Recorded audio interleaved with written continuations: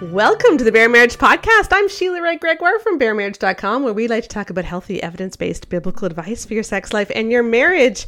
And I am joined today by my daughter, Rebecca Lindenbach. Hello. And coming up, we have an amazing interview with Wendy Snyder from Fresh Start Families. We're so excited about that.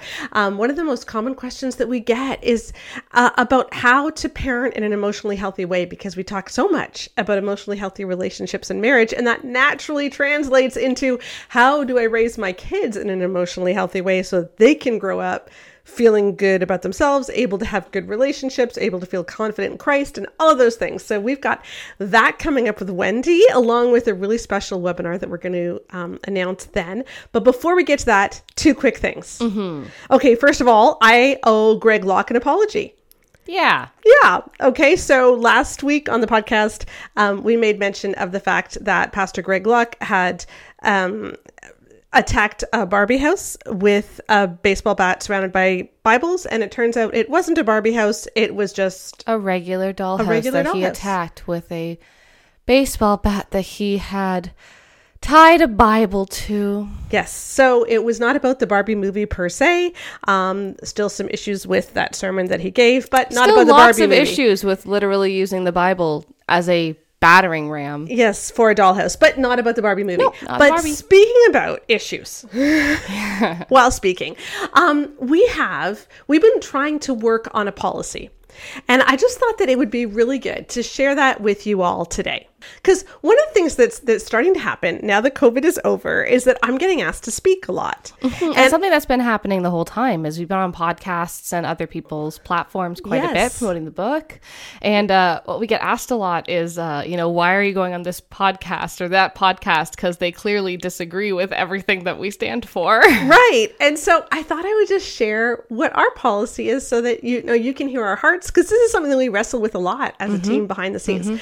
So I think our number one goal is to speak to people who really need to hear.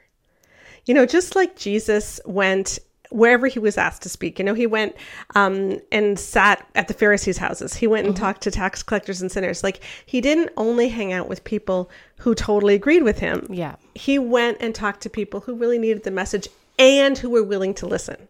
Yeah, I think that's the big thing. And he didn't compromise his values when he went and talked to those people. Right.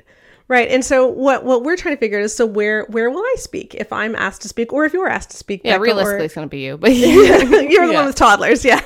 But and so we do have a couple of guidelines. First of all, if I am ever hosting an event, or if I'm having people on the podcast, I will only ever have people that I have vetted as much as I can vet. And sometimes you have someone on and you realize afterwards, oh, there were issues with that person that you didn't know beforehand. And, that's a difficult situation. But as much as possible, I will only have people on that I have vetted. And or specifically the portion of their writing or their video or whatever they do, the part that we are talking about, we vetted. Right. Exactly. So if they've written 17 books and we're talking about one of them, we vetted that book. Yes. And we haven't vetted the other 16. As much as we know, there's not abuse allegations. Yeah, as exactly. much as we know. Okay. Yeah. So this is not a person who is going to, share teachings that might be harmful or that might cover up or enable abuse. This doesn't mean that we agree with them 100%. In fact, we probably don't. Even just the fact that we're Canadians and mostly have Americans on, we don't agree with anyone 100%. I don't agree with you 100%. No, you don't agree with me 100%. So it doesn't mean that I stand by everything they say, but I will endeavor as much as possible to not invite people to speak that I think are harmful.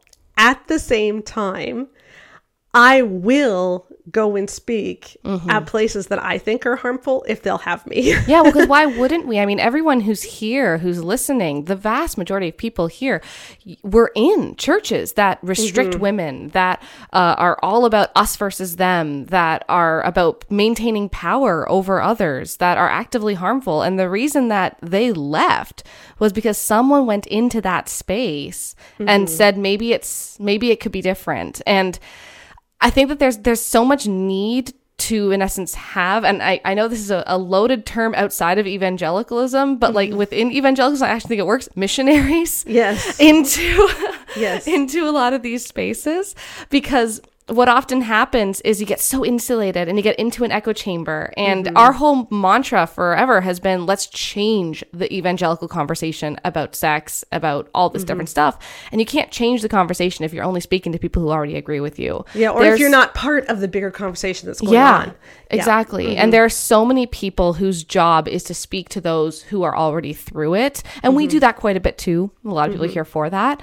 But one of the things that we do that other people don't is we actually are often people's first point of contact. And that's kind of how I hope people can see us too. We're the first point of contact for a lot of people. You know, they start to listen to us, and then they got to find a new community that actually, you know, accepts them as they are and doesn't see them as lesser because they're a woman. Right. So if John MacArthur asked me to speak, I would speak. Even though it's John MacArthur. John MacArthur is never in a million years going to ask us to speak. I would speak at the Gospel Coalition. So. Even though we clearly think that both of them are horrendous theology that's just terrible and destroys lives. Because those are the people that really need to hear. And so, you know, when if I'm asked to give a workshop at a conference, that doesn't mean that I agree with all the other workshop speakers. Nope.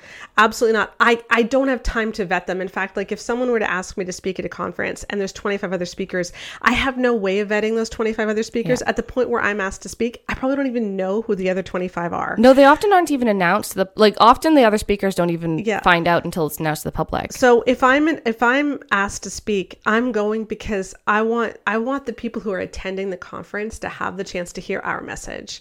And by our, I mean like our whole community. You know, I want to take our whole community and I want to bring it into the place where this conference is happening. And so that doesn't mean that I necessarily endorse the other conference speakers. It just means that I am going to make sure that in my part of that conference, I am bringing our message of health and wholeness, and hopefully I can steer that conversation in a good direction. Yeah, and I think the other thing that I want to add is whenever we are speaking, whether it's on a podcast that, you know, totally disagrees with us or it's at a conference, the big thing is that we're not going to compromise our values because it makes them more comfortable. We actually have been told you can do this if you don't name names. And we're like, no. No, we're not naming names. So either you can have us or you can't. So we don't offer a watered down version. Right. If people who are promoting the theology that's part of the problem are willing to have the antidote present, I mean, I just feel like at some point it's I don't know. I just think that we can be so tempted to create an echo chamber. And it's easy to see the other side doing that. And I think it's hard to see our side doing that. Yeah. And we just want to make sure that we don't keep perpetuating the cycle where people remain in toxic theologies because they've been able to remain secluded from the rest of the world. We want to go through and make sure that they get to hear there's a different way and hopefully change their thinking. Yeah. So just because I speak at a church doesn't mean I agree with that church's theology. Just because I speak at a conference doesn't mean that I endorse all the other conference speakers. I mean, like there's obviously some nuance. I think I would have a really hard time speaking at a conference with Mark Driscoll, no matter how much I wanted to share my message. Like I've got some personal issues too, like with some of the But I think that's also why it's so, but what you're saying is there's personal issues for you there, right? Yeah. And I think that's actually one of the reasons why it's important that, you know, we do go into these spaces, because a lot of the people speaking in these spaces were directly harmed. Like they're survivors of Bethlehem Church, right? Of John Piper's churches. They're actually active abuse survivors. And frankly, we're not. Right. We're coming at this with evidence, with data, but it also means that it's easier for us because we don't have as many of the direct trauma responses. Yeah. And as horrible as it is, it often means that they're more likely to listen to us as well, even though none of us agree that's a good thing. So that idea of like, there's a personal thing sometimes, but we have fewer personal things. That's right. Which is why it's important for us to do the work, because like it's like what Paul says, right? Like the eye cannot say to the ear, you know, I don't need you. The ear cannot say to the hand, I don't need you. Each part must do its job in the body of Christ. That's a direct quote, word for word. It's not. But the idea is that, you know, we might just be the feet going places where other people don't want to go. And you might be, you know, the heart or the liver detoxifying. I don't know. Like whatever you are, like do your thing. But just, make sure, we just want to make sure that we've had a couple people like listen to podcasts that we were on and then listen to other episodes and be like, wait, this is weird. And we just wanted to clear this up and say, hey, just because we're somewhere doesn't mean it's necessarily a safe place to be. Yeah. So just follow us on Bare Marriage. Yeah.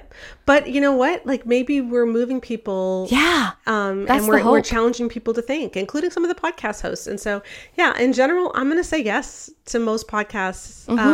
Obviously, there'll be exceptions. Sometimes I just don't think I have the emotional bandwidth to handle some people, and so I reserve that right as well. But and also sometimes it's just that you've done a lot of ones that we disagree with in a row, so it's not even like this one's particularly bad. It's more just like I've done seven of these, and right now I am not doing a lot of podcasts because I am so busy writing a book, our marriage book, which is awesome. But yeah, that's just generally our philosophy about speaking, and so I'm going to put that up so that you guys can all see it. But that's what I'm hoping, is that doors will open. And when doors open, if people are willing to listen and willing to let me say what I need to say and let me talk about our findings, then because seriously, I'm going to try to go. What a God thing would it be, though? Like, can you actually, like, at this point, we're not surprised when evangelical groups want us to speak, right? Yeah. Like when people who are willing to talk about abuse in the church are letting you speak somewhere, it would be really, really astounding if people who were like, there's nothing wrong in the church, everything is good, you just need to trust Jesus more and then you'll stop being abused. If those people started wanting to have us speak, that is, those are the places where difference can really start to happen. And we're not going to see systemic change unless we start to actually fight for it. Yeah. So anyway. Yeah. So no more echo chambers. And hey, if Greg Locke wants me to speak, I will come speak at Greg Locke's church too. And so without further ado, someone that we can endorse and someone that we have vetted, let's bring on our guest for today. Well, we are so thrilled to bring back to the Bare Marriage Podcast a dear friend of ours, Wendy Snyder from Fresh Start Families. She is a parenting coach. Wendy, you did a webinar with us last year. You're doing another one with us in 2 weeks. We've got more information on that coming. And you were on several of our podcasts last year talking about how to get over the punitive style of parenting and really connect with your kids. So thank you for being here. We're so excited. I'm so excited to be back. Sheila and Rebecca, thank you for having me. I love you guys. I love your community. I love what you're all about. And it really is just an honor to be here with you and to be doing this workshop together again this year. I'm pumped. Yeah. So, one of the things that we are talking about as we're going into the new school year and the fall is how we can help our kids do well because of how we raise them, not despite how we raise them. And sometimes the things that we're taught are good don't actually work. And it's because it's a misunderstanding of how we're supposed to parent. And let me just give a bit of a background, and then I'm going to let you jump in. But in Christianity especially, and I've seen this a lot, there's this idea that unless you come down hard on your kids at the very beginning, they're going to turn into little hellions and they're going to go to hell. So we need to protect them from being little hellions. And if they go off the rails, it's your fault because you didn't come down hard enough on them. And so the emphasis is really on punishing them. And they may not say it's punished. They might say that it's discipline, but it's that control your kids so they don't. And we had the perfect example of that with the docuseries Shiny Happy People a couple of months ago. So why don't we start our conversation with you? Like, what were your reactions to that docuseries?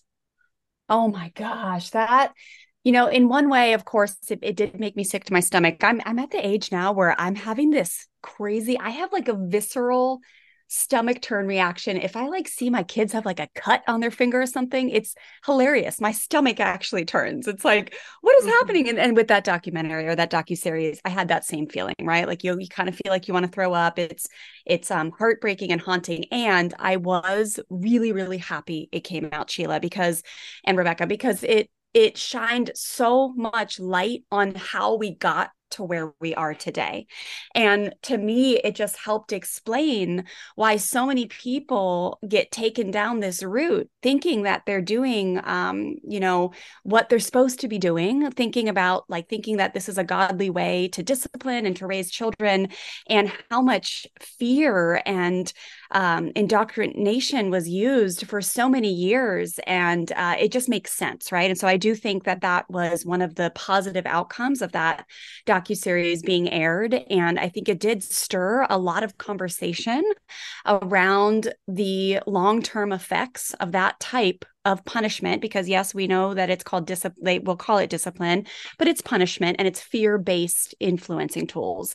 And thank God there's just I think there's even an even heightened conversation now. I know you had a great conversation about it that I really enjoyed. And I like that. I want more conversations. I want more spotlights on the problem. And so in that regard, I was really happy that it came out. Okay, so let's talk about this idea of fear-based parenting. What does that look like? Yeah, well, it's one of the oddest, societal norms that we've adopted over time is this idea that we need to make our children feel worse in order to make them behave better. And it's wait, you got to say that again. That's actually pretty profound. You got to say that again. Yeah. Where did we get the notion that in order to make our children behave better, we must first make them feel worse? And really, for many, many, many years and centuries, it has been the way of doing things, right? If you really want a child to learn their lesson, then there needs to be some type of pain and suffering inflicted. Otherwise, they're just going to think they can do whatever they want, right? And it couldn't be further from the truth. Children are actually brilliant and are incredibly influenced through connection and relationship and firm kindness and strong boundaries. They don't need to be hurt. They don't need to be humiliated. Yes, they need strong boundaries. And when you have compassionate, firm, and kind discipline set up in your home, and you're consistent, and you're teaching often, and you're holding to those firm boundaries, then it's beautiful. Like they learn, they make mistakes still because they're human.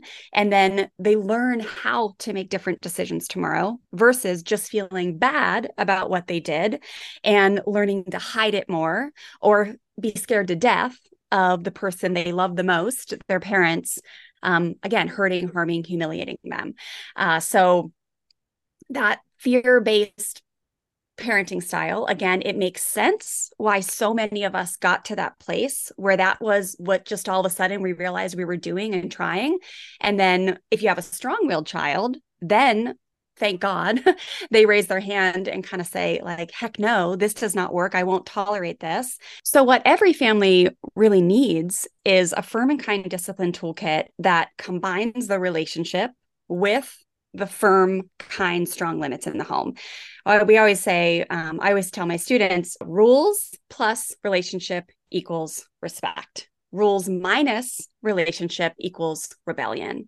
And so when parents really learn how to enforce those strong limits and have things like logical consequences and natural consequences, and really a focus on how to self-regulate first and foremost in their home, that's both modeled and taught, that is what equals a beautiful learning environment for children, because they're human, they're going to make mistakes. And what we all want is for our children to learn from their mistakes. We don't need them to feel bad about their mistakes. God has given them this perfectly designed natural guilt system. Guilt is, whoops, I did something wrong. I wish I wouldn't have done that. I realized that felt bad in my body after I hit my brother, or whatever it may be. Shame is something's wrong with me. What was I thinking? Oh my gosh, I'm a bad kid. My mom thinks I'm mean, whatever it may be. Shame is not what we're going for. It's ineffective. Brene Brown has proven it through her research. But guilt is a God-given natural design. And if you come beside your children and help them learn from their mistakes, they will make different choices tomorrow, as long as you're enabling and teaching them how to make different choices tomorrow versus just stop it and be better. So a lot of emphasis here is around the how to, not just the stop it. And that's what we do when we do compassionate discipline work and really just empower families to build up a full toolkit. We have a really funny thing that happened in our house, which kind of speaks to this. I personally have a son who had to learn empathy. Hey, some of them just exist. My husband was the exact same way when he was a kid. People are very fun little science experiments, and it's like, no, they actually have feelings. Yeah, the theory of mind was a little bit behind with with this one. I love him dearly. But we had this moment where we had been telling him, explaining why you can't push your sister off the couch and why that's not okay, and why when she falls, she cries and all this stuff. And just for context, he is 3. Sorry, yes, he is 3 years old and she's 1. One. And this was like back in like the winter, like back, so he was quite little. Yeah. Anyway, so we're in his room and he is crying. He says, "I am bad." This little 3-year-old. And Connor just looks at him and says, "You are not," my husband just looks, "You are not bad, Alex. You are good. You just did a bad thing. And because you're a good person, you're going to learn how to do good things." And so now he says, when he gets in trouble, "But mommy, I am not a bad person. I just do bad things sometimes." And it's really cute. Don't we all, little buddy? Don't we all? We've got to the point where like, yeah, but you have to actually try to do the good things. That's the part that we're at now. But that idea of like understanding, oh, there are bad things to do, there are good things to do, and you're still a good person. We still love you. Everything's still okay. You just need to stop doing the bad things. That's I think that's a good example, though. This is a really good example. Is I think a lot of parents get into these power struggles with their 3, 4, 5, 6-year-old kids, and then of course into teenagehood, which is a whole other kit and caboodle. But we get into these power struggles with our kids where we're trying to get them to do what we want them to do. And we see it as like, I need to change that behavior. And we can get into really controlling techniques because we don't know what else to do. And we get really scared, like my kid is going to grow up and be an axe murderer. Well, and I mean, as the person who's in the middle of it, right? Like I'm the one who has the 3-year-old, right? Like even like the last time we talked, Alex was 2, right? Like Alex was on the podcast, not even 3 years old. Last time Wendy and I like really talked on the podcast. Exactly. And so like I'm in a totally different stage of parenting from then.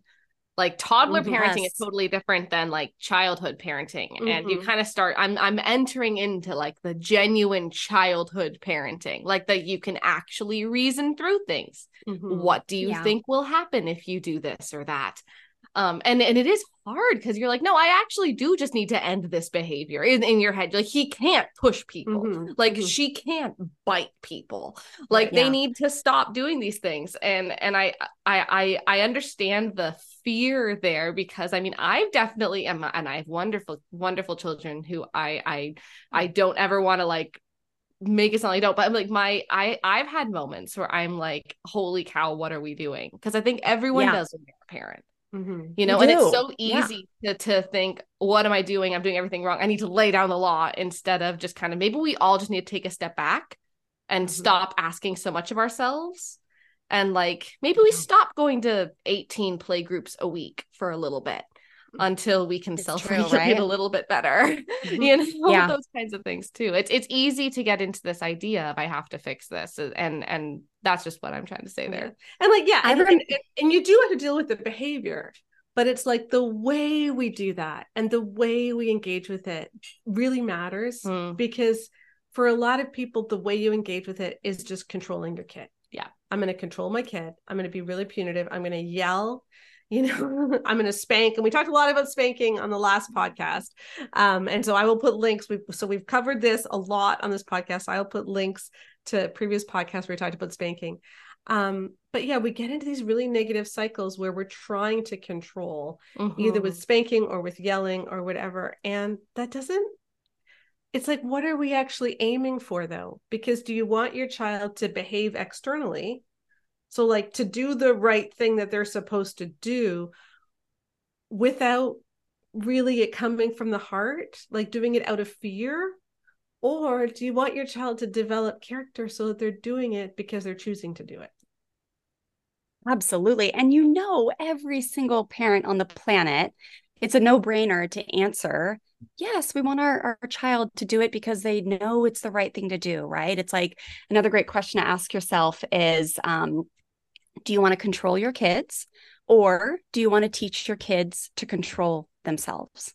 And it's so simple, right? Like it's so simple when we think about it, but then we fall into these patterns where we are yelling or threatening. Like those are the big things, right? Like most people, before they invest and really learn and become fluent in these type of connection-based firm and kind strategies, they're just relying on the hand-me-down parenting tactics. Again, it makes total sense, right? Like, especially when you see them maybe air quotes work for other people who don't have the strongest willed child on the planet, because the strongest willed child will raise hell about it. But when you see it air quotes working in the short term and like shiny happy people, right? People looked at the Duggars and thought, oh, it's working. And that was in the short term. That was not actually exposing all the long-term detrimental effects. So it makes sense why we got there and why we rely on these patterns and why we fall into this just vicious cycle of what I call hopeless parenting, because you do these external controls, you think it's working because in the short term, your child might be scared of you enough or scared of the consequence, but long term, whether that's a few days from now, a few months ago, or once they grow up to be teenagers and get really good at hiding, lying, and doing stuff behind your back without you finding out, then you realize, dang it, I invested in the wrong strategies and I wish I could go back in time, right? And we don't want anyone to get to that place. So the biggest thing I want to encourage families with is to remember that when you are able to like completely shift out of a punishment mindset and into a compassionate discipline one, it not only works better to teach your children the life skills that they need to learn in order to be successful, thriving, wonderful human beings, but it also makes you more sane. It gives you the joy and the peace that you don't have to control these other humans beings, right? Like I always think like right in the beginning of the Bible, we got right in the beginning, it's like we were never meant to control other people. Yes, we were meant to control our environments, but not people. That was never the path. That was never how we were designed. And so we're fighting to do this impossible task. And then the strong-willed ones are like, heck no, they won't even, most of them like won't even comply for a minute with the external based stuff. So it becomes joyful when you have discipline in your home and influential tactics where you're actually united as a team and you're doing things where you're teaching children the life skill. That's a big thing that I hear all the time with parents is, it's so easy to focus on what you don't want your kid to do and the behavior that you want to stop, which makes sense, right? Like it's a problem, as Rebecca said. And what we really want to do with discipline every day with our children is look at the missing life skill. What are we teaching today? What, like, when a kid is pushing another kid on the couch, it's usually self-control and self-regulation that is the missing life skill. It's the ability to, it's have the ability even a to be shred of impulse control. Yes, exactly. Please. But like kinesthetic kids, a lot of strong-willed kids are kinesthetic kids. A lot of kinesthetic kids are strong-willed kids. Yeah, they're the ones in Target where you walk through and they hear touching everything. Stella was when I would take her to gymnastics class when she was a toddler. She would tackle hug her friends. She couldn't just hug her friends, tackle hug her friends. And I would watch from a distance, just mortified. My little guy, who's actually my easygoing guy, he's almost 13 now. He made a really bad mistake when he was 3 and was on like a play structure and pushed his buddy who was 4. I think they were both 4, like really hurt his wrist bad. I was mortified. Like, oh my gosh, that's a whole story for another day. Beautiful story of compassionate discipline, but I almost lost my mind for those 3 days. I sent him to grandma's house for 3 days, you guys, because I was flipping out. I'm like, am I drinking Kool-Aid? This isn't working.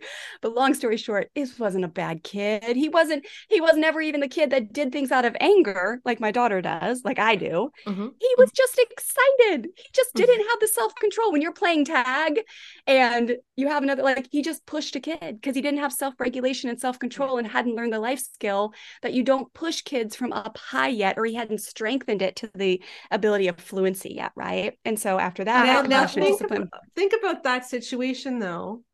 And what if in that situation you yell at that child and you make them think terrible things about themselves?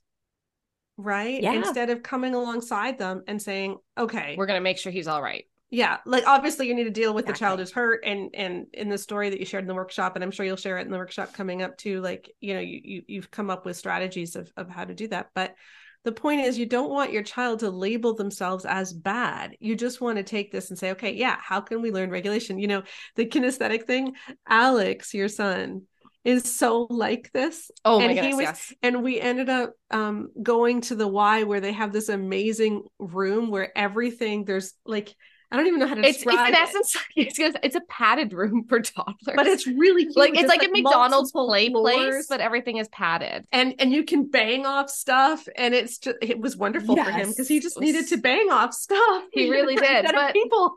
Yeah. And then we got to learn not to bang people off of the stuff. But I loved how you talk about the idea of thinking about what life lessons do you actually want your kids to learn, and what skills you want them to learn. Because I think what we often forget is that with the punitive controlling parenting, we're also teaching our children life skills, and we're teaching them lessons, because we're teaching them about how they should relate to other people. Like, we think about how does someone be like, and I know this is hard to talk about. These are the kinds of things I think about as someone who also has a very strong-willed kid, and as myself being very strong-willed, is what are we teaching our children about how they will relate to future partners? Are we teaching them control? Are we teaching them to be nitpick and to scream out people's flaws and to beat them down and break them down emotionally until they do what we want them to do? Or are we teaching them how to like connect, take ownership, and stand up and have boundaries? Are we teaching them that it's acceptable when people berate you and people convince you that you're a horrible, horrible person because you made a mistake? Like, what are we priming our children to end up with people who will try to control them because that feels familiar? Are we already doing half the work for a bad relationship before they're even age 5? Like, these are questions I do think we have to be willing to ask as parents. And we need to realize that a lot of these punitive parenting techniques are highly correlated with future abusive relationships. And they really are. It is quite scary. Yeah. And I think that when I saw this amazing TikTok, because which we've been talking a lot about punitive, and on the other side, I saw this fantastic TikTok from a dad who does a lot of gentle parenting content. That's like the no nonsense gentle parenting kind of situation, where he said, listen, if you sound like you're in a hostage negotiation setting, you're not a gentle parent. You're a permissive one. Like, it's okay, honey. It's okay. It's okay. It's okay. I'll make the chicken nuggets. I'll make the chicken. I know you don't like lasagna. Do you want peanut butter jelly? Do you want chicken nuggets? What do you want? It's okay. Just don't cry. Don't cry. It's okay. Don't yell. I'll give you a cookie. Just put on your shoes. You don't have to put up your toys. You don't have to clean up your toys. It's okay. I know you're tired. I know this isn't a good day for you. You don't have to clean up your toys. It's okay, Mom. You'll just do it. It's okay. It's okay. Stop. Like, that's not gentle parenting either. And I think when we're used to controlling our kids, we think that we do the opposite. Our kids control us. Right? So what mom says goes. Oh, that's not okay? Okay, well, then it must be so what the kid says goes. And really what it is setting up standards of behavior and standards of expectation. And in essence, your own kind of familial moral code that also is in line with what society requires from us, and holding everyone in the family accountable.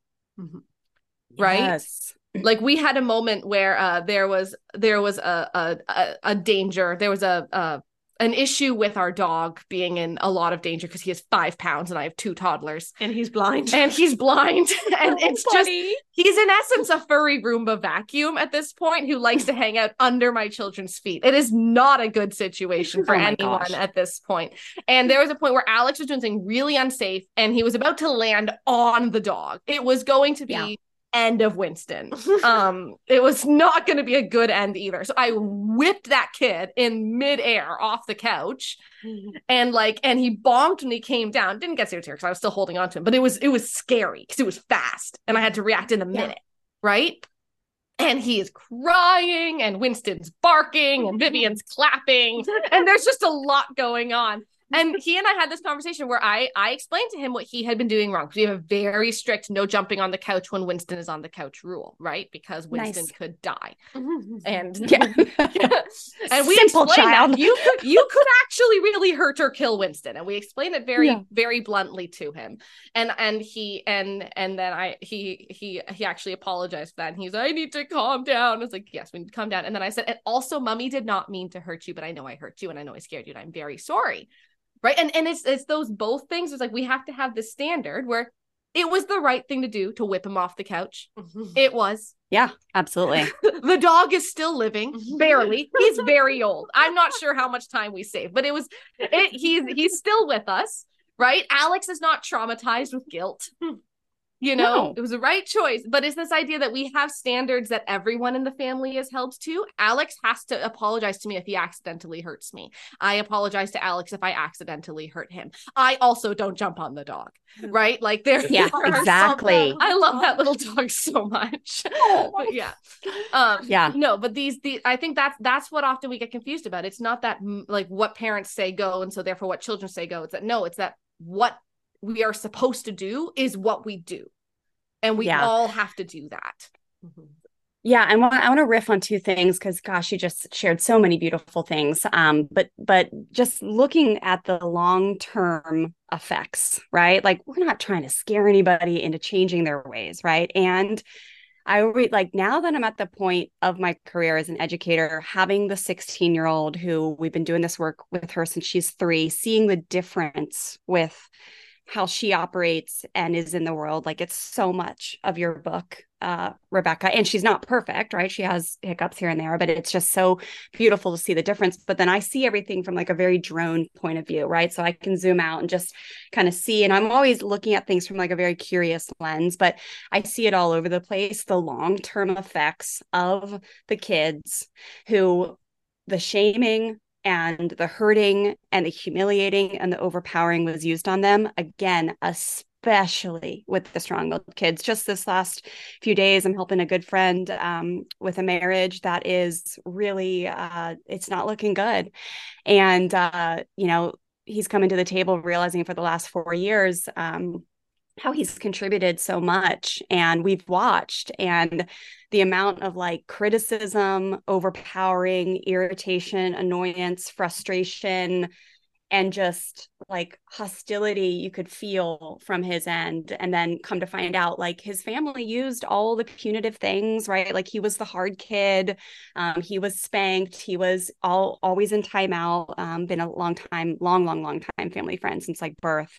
And I just see it so clearly. Like when you have a child who has such a strong need to feel powerful and is never given the opportunity to learn how to feel powerful in a healthy way, and then also is overpowered in many, many different ways and hurt and harmed and humiliated, they often grow up to have very unhealthy coping skills and very unhealthy ways of feeling powerful. So that comes out in passive aggressiveness, that comes out in criticizing others, that comes out in the ability to not have and be able to do peaceful conflict resolution in a marriage. And that's just the marriage example.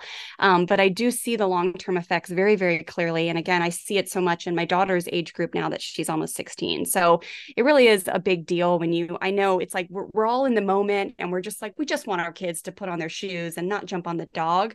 But what you're doing, yeah, it's like, and what you're doing when you invest to learn a different way of influencing and teaching your children life lessons is literally setting them up for success and to thrive as a human being the rest of their life. So just know that. And then second is, yes, the strong boundaries. I always say with little kids, especially, more action, less words. And, you mentioned like the idea of like a lot of people think that positive parenting is permissive because we're not doing the heavy-handed stuff, right? We're not hitting, harming, humiliating the kids, and we are not perfect by any means. There are moments where we may still hit, harm, and humiliate our kids, but that's not the goal. That's not what we're not reading a book and saying, that sounds smart, I'm going to go for that. Like, yes, we mess up. There are hiccups. Our group inside of our program is filled with people who come in and are like, dang it, I did it again, right? Like, help me make a different decision tomorrow, or I slipped into hand-me-down parenting tactics, or my knee-jerk reaction. But that is not the goal, and that's not how we try to live. But more action, less words. And again, it's the farthest thing from permissiveness. And it reminded me, Rebecca, your story of the couches. We were in Ireland on top of the cliffs of Moher. I don't know if you know these, but they're like death, like literally just 2 days before there was like a tourist who died. Like, and we were there with our kids. We went to see a concert at a castle in Ireland. It was one of the best trips of our lives. And we were visiting the cliffs of Moher with our kids. So my little guy, I think it was 8 at the time, and he started to get close to that cliff. And man, I grabbed him by the shirt and like slammed him down. We were taking a picture, and it was so instinctual and firm, but yet like he was so upset about it. And we have this funny picture where like he's so mad, and it was not with an intention to hurt him, and it was really firm, and it was like Full Heck mom no. arm. There The is mom arm. no negotiation here. There's no permissiveness. So it's just an example, right? Like more action, less words. And sometimes, there is like, there's a high level of firmness in positive parenting, whatever you want to call it, connection based, positive parenting. I have Authoritative. a lot of good friends that are like in the gentle Christian parenting world, but whatever it is, it's like, it is so much firmness. I actually spend a lot of my time teaching parents how to be more firm Mhm. and Yeah, that's how to actually not quite hurt their interesting children. because I think a lot of people think they're firm when they yell, Right. Mm-hmm. but actually, Yes. people can be very permissive parents who just yell a lot It's so true, Sheila. It because is. So, yelling has no consequence. Well, I mean, in Why Didn't Rebel, right? That was one of my interviewees said, yeah, we just figured out that all mom and dad ever did was yell at us. We were like, is this worth getting yelled at? And if the answer was yeah, we just did it. And then they just get yelled at. And they're like, okay, so I snuck out. Okay, I think that's about a 25-minute yell and then awkwardness for 2 days. Yeah, it's worth it. Let's go. it's true. It's true. There's usually not a logical consequence associated with yelling. There's just shame and intimidation. Like Mhm. it took me 7 years to stop yelling. I've been doing this work now for 13. It took me a long time. I grew up in a yelling home, but I remember I yelled so bad one time at my little guy who was, gosh, he must have been like, maybe he was 5 at the time because he poured out a huge thing of organic bubble bath, like world ending stuff. Oh. I yelled so hard at him in his face that he just started bawling. Like, if you're listening, if you've ever Mhm. yelled so hard that you made your child cry, I still love you. I've been there. Like, it happens. But heck no, that's not the way I want to live my life. My body was on fire. My nervous system was on like freaking out.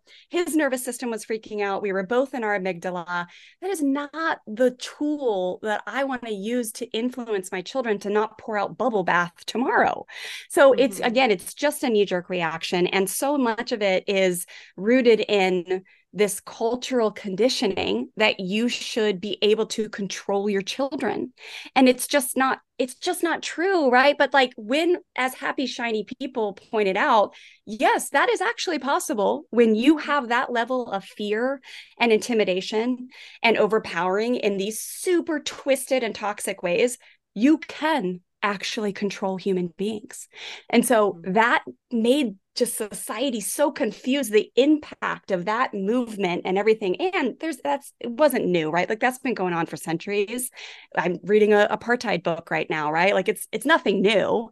But at the same time, like, that is not how we want to influence our children. And so in the end, it just becomes a choice, and it becomes undoing the cultural conditioning. Like, our brains have these very thick neural pathways.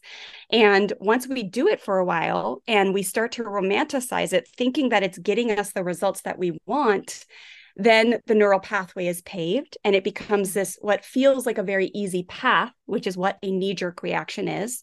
And so to undo that takes courage and practice and tenacity, and also being beside people who can show you, like, hey, look at all the ways you can actually influence your kids to not run in the street or touch a hot stove or jump on the dog in different ways. And look, it works. Here's a story. Here's a story. Here's a story.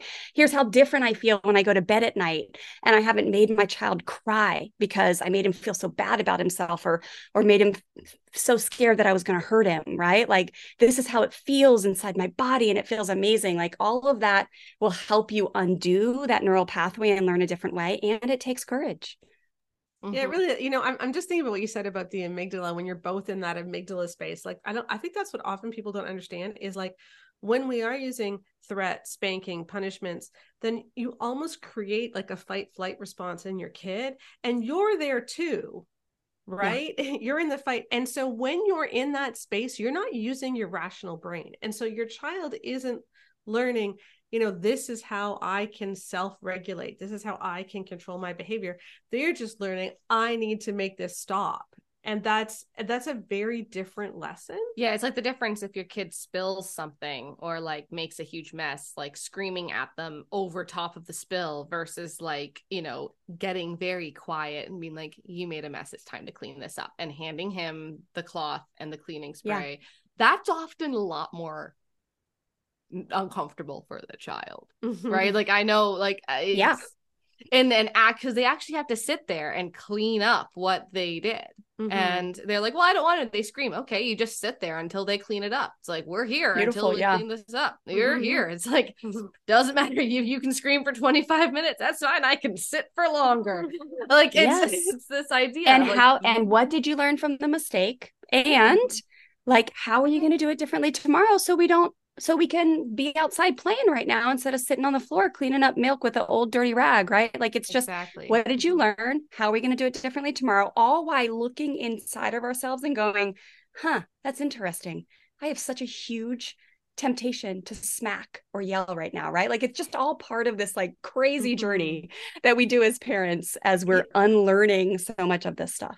Yeah, I think like as parents too, I remember it wasn't that I wanted to yell. It wasn't that I wanted to be punitive. It's just sometimes you don't know what to do. And I think the biggest problem for me was actually when the kids were older. It wasn't when they I were know toddlers. Exactly what you're going for, by the way. And Katie is editing this currently, and I'm sure that she's also laughing. You're going for chores, right? Yeah, it was awful. Like the years yeah. where they were between like 9 and 13. And it was especially bad. Yeah, it was especially bad when Rebecca had already gone through puberty and my younger daughter hadn't. Yeah. And Katie was feeling like I'm losing my big sister because Rebecca wanted to be, big and not a little girl. I literally made a sign for my door. Only Rebecca's space. Katie, go away. I literally made a sign. And then if I assigned them Saturday chores, Rebecca would just follow Katie around and tell me all the things that Katie was doing wrong and say, Katie's complaining. And it's just like, and I would just lose my mind. Yes. Because the whole time that Katie was being silly, because she was horrible doing chores, doing hers either, because she was following her sister around, trying to boss her around. And it was so frustrating. And, and this is when we often lose it. And especially when we don't have the other strategies. And, that's what I really appreciate. And you are doing this webinar. We're going to have the link in the podcast notes, but is Fresh Start familiesonline.com. So the registration link, I know you're going to put it in the thing, but it's freshstartfamilyonline.com/bear marriage. Okay. It's Fresh Start Family Online. Yep. freshstartfamilyonline.com/bear marriage. And I want to add to what you just shared here in a second, because I want us to share about something. Yeah, but I just want to say, so if you want to know, like, okay, I don't want to yell, I don't want to get in these power struggles, but I literally don't know what else to do. Yeah. Like, at least the yelling makes the kids move their butt. Yeah. Right. Like, or it does something, but like, I literally don't know what else to do. That's what you're going to share with us. But what would you say to me if it was me 17 years ago or something? Yeah. Math is hard. I love it. Yeah. Well, yes, that workshop is going to be awesome, you guys. Yeah, we'll talk a little bit about yelling, but like when you have a compassion discipline toolkit that you're like, oh yeah, this is strong. I can rely on this day in and day out to teach the kids important life lessons after they've made a mistake. Your thought process that you have to yell will subside. So even though in the workshop, it's not necessarily like, how do you stop yelling workshop? We're going to talk about like, how do you build out a compassionate discipline toolkit so you have choices that are strong, firm, connected, relatable, reasonable, like all the things. It's going to be amazing. And it will help you yell less. But with the yelling, and like, I can so connect with you, Sheila, because my gosh, right now with kids that are almost 13 and 16, chores are the biggest thing right now, where I am, I'm at least, I told you, it took me 7 years to stop yelling. But I still am like, I'll get very firm and still, why are you yelling at me?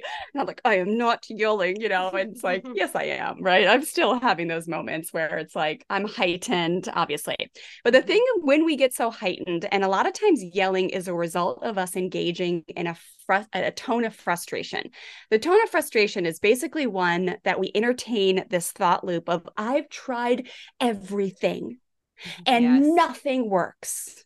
I've tried, I was just in 2 situations this week. I taught a workshop of 30 teachers. They were amazing, but one set of teachers were so thick in the frustration loop that they could not even they could not access their creative brain at all, because they were so busy justifying how much they've tried and how much they've done in order to get this one strong-willed kid to do what he was supposed to do in the kindergarten class last year, that we just kept going through the same loop of frustration. And so frustration is a great one to realize that you're caught in that, and it'll just drive you insane, and it'll keep justifying why you have to keep yelling because you think that nothing else is going to work. And again, that's going to keep you out of the creativeness.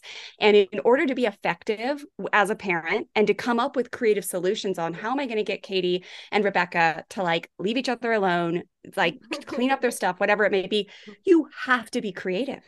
You have to be coming from a place of like, hey, how am I going to make them have empathy for one another? How am I going to help them have peaceful conflict resolution? How am I going to set the firm boundary here? How am I going to give choices to empower? Like all this stuff we're going to go over in the workshop. But and then also, how am I going to implement some logical consequences, right? Like if the chores don't get done and they want to go out to like a movie on Friday night, like what is the logical consequence there? Like we're going to plan it, we're going to do it. But really, if you're not in your creative brain, if you're in your amygdala, which is like panicking, you're like, these girls are going to grow up to be entitled brats who think they can boss their husbands around because they never, like, they're so entitled. They're just like that fear brain will suck the life out of you as a parent. And then you just end up being caught in this loop. So the creativity is really important. And when you're in that frontal lobe of like, you're seeing things for what they clearly are, you have two tween kids who are learning the life skill of being a contributing member of the family and also how to be in a sisterly relationship and want their own space and still get along, right? Like it's a tale as old as time. Because now looking back on it, I can think of so many ways I could have handled those things differently. Like, right, because you're in your creative brain now. One of the big things I would have done was have them simply do chores at different times or different rooms in different rooms. Like it would have just, because the big problem was that she, Rebecca, would just follow her sister around to notice all the things that Katie did badly. And one of my biggest things was, Rebecca, that's my job, that's not yours. And so just literally, and I was like, but you're not doing it, you're letting her do it wrong, you're not doing your I job. Do it better, Mom. And so like just taking Rebecca out of that situation and letting Katie do it, and then if it was wrong I could deal with it, but I felt like I couldn't deal with it because Rebecca was telling me, so that was bad. So I could have had them do it differently. I could have, or at different times, I could have really worked on, Katie was feeling badly because she felt like Becca was leaving her behind, and so what could we have done to help Katie feel like she was still loved? And also, what could we do to give Rebecca a chance to experience more independence without her little sister? Right? I love it. And those were the two things that were really in conflict then, is Rebecca wanted to feel older because she was, but she often still had the same bedtime. They still were being treated very similarly. So like, how could I have given Rebecca more responsibility while also giving Rebecca's looking at me like, I think you should. Which is empowerment. But like the whole reason you're able to come up with those things is because now you're able to see it from like a creative way, right? Like you're also detached. I think in those moments when we're yelling, we're also buying into this idea that like we have to appear like we know what to do.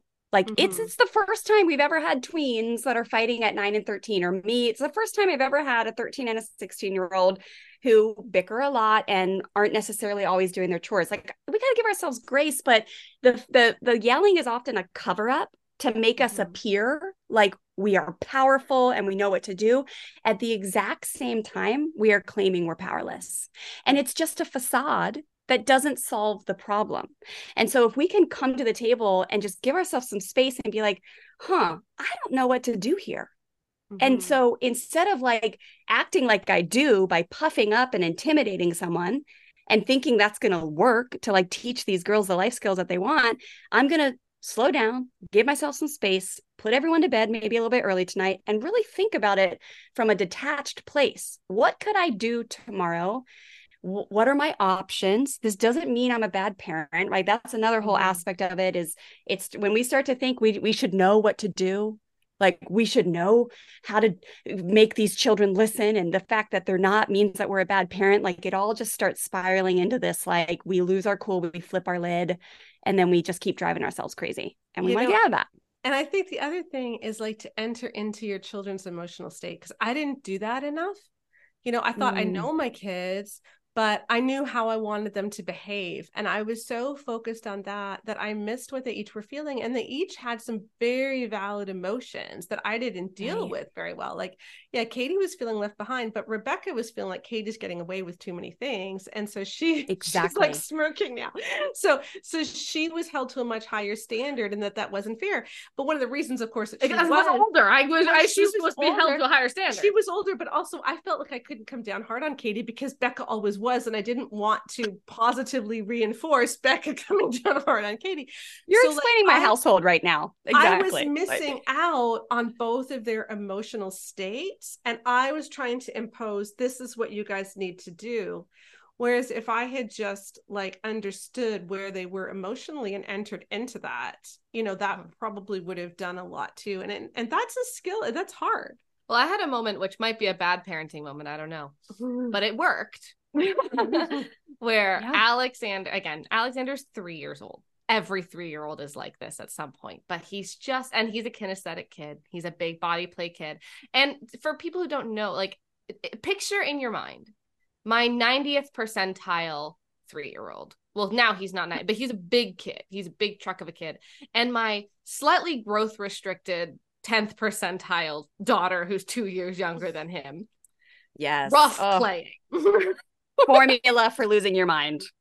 So Alexander plays with Vivian the way that he wants people to play with him, right? Yeah, he will body slam her into the couch, and she loves it until she doesn't, right? And he will push her, and he'll whip her around. At one point, he literally whipped her around by her neck. It was terrifying. And there was a day of like time after time, you hear bonk, cry, right?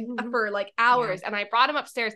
And I was trying to talk to him about it, but like, you cannot do this. He was just laughing and giggling because he's all amped up and he's having a fun time with his sister. And I just started crying.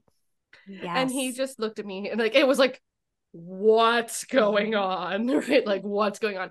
And I was just crying. And I said, you just can't hurt your sister anymore. I said, I can't watch you hurt your sister. You are very big and strong, and that is a good thing, but you cannot hurt your sister. And it makes mommy really, really sad. And it also makes mommy scared that you're going to hurt Vivian. And I just told him, I was like, I don't know, maybe he'll still feel too guilty. Maybe he's too young. I was like, I don't know. I'm at the end of it. It's not guilt at all. How I feel. That's called vulnerability. Yes, exactly. That's called vulnerability. But at the moment, he just looks at me and he says, it's okay, mommy. You are frustrated. And he gives me a hug. Beautiful. And we talked about it. And he just said, I will not hurt Vivian.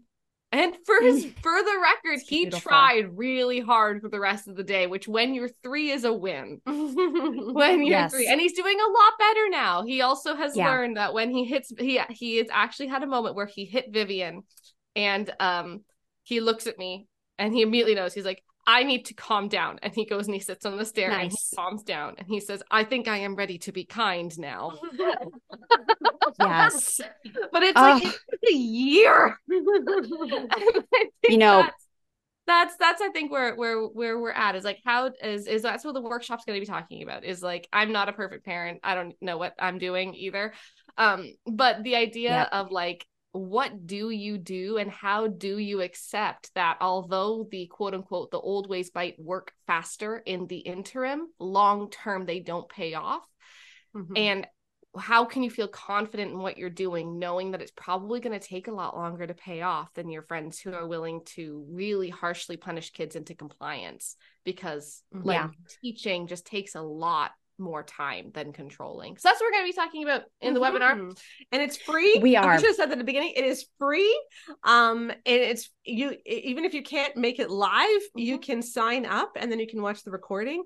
But if you can make it live, it's super fun and you can ask questions and things like that. So please check it out. freshstartfamilyonline.com / Bear Marriage. Yeah. And and I'm going to do a few giveaways for those who are there live, Sheila. So that'll be really fun. So yes, we'll always have the replay available, but there will be a huge perk to being there live. Again, we'll do Q&A at the end. We'll do a few fun giveaways. And yeah, you guys, those kinesthetic kids, they make a lot of mistakes. The strong-willed kids, they learn through doing. But Stella was the same exact way, Rebecca. And she grew up, we started her with drumming at kindergarten. She is now just like I'm her mom, so I'm going to sound silly, but it's like she's a professional drummer. She's almost 16 and she can, I mean, her drumming skills are amazing, but she needed to hit something hard from a young age. And she's like a really high level beach volleyball athlete, really wants to get a scholarship. I think she's probably going to pull it off in the next year or two, but it's just, those are a result of her kinesthetic body. Right. And so hang in there. And yes, we will teach those actionable steps. Like if we need a child to have more self-regulation and be able to be next to a sister and have that self-control and have a different outlet for getting those kinesthetic needs met, how do we teach that through compassionate discipline, especially after they've made a mistake? Again, we're going to cover all the theory, but we're going to give you guys the actionable steps that you can apply immediately and see like magnificent results in your home. Yeah. And that is September 14th. It is at 10 o'clock Pacific a.m. So 1 o'clock Eastern, 1 o'clock p.m. Eastern, live, but you can watch the recording and you can sign up for that. You know, I think too, when I think about why this is so important to me, I think it's because the way that our children experience us as parents and the way that we act as parents says a lot about what we think God is like. Yes.